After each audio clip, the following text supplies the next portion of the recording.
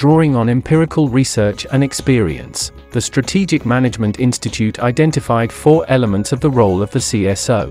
They are problem-solving, stewardship, pioneering, and disruptive crusading. There was, however, no reference to strategy implementation, or who should do it. There were though occasional pronouncements as to its ruthless execution. Traditional strategic planning typically results in a list of projects to be implemented. This approach, though, lies in stark contrast to both the philosophy of the SMI's third wave strategy practice outlined in the books, Corporate Strategy Remastered 1 and 2, and indeed, the literal interpretation of what execution really means. As a system, third wave strategy is focused more on respect for the organization as a living system, which is nourished through a program of continual renewal.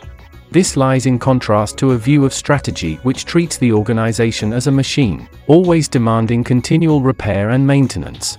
While execution is clinically defined as an act of bringing something to its death, implementation in the context of continual strategy renewal is about rejuvenation and regeneration. To find out who is responsible for implementation, an understanding of the management of the program of continual strategy renewal, a subsystem of the third wave strategy framework provides an answer. The entire leadership team is responsible for the first 2 elements of the program of continual strategy renewal illustrated here. They are stakeholder engagement and the program of strategy monitoring and renewal.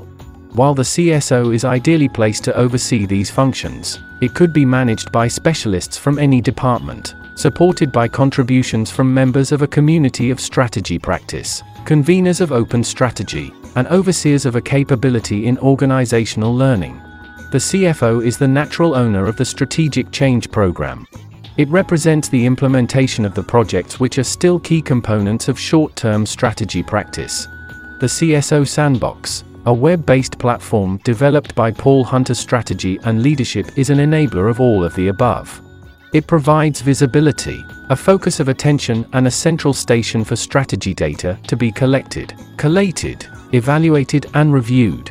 There are no set rules as to the ownership and management of the CSO Sandbox, although a collaboration between the CSO and the CFO would be the optimal solution.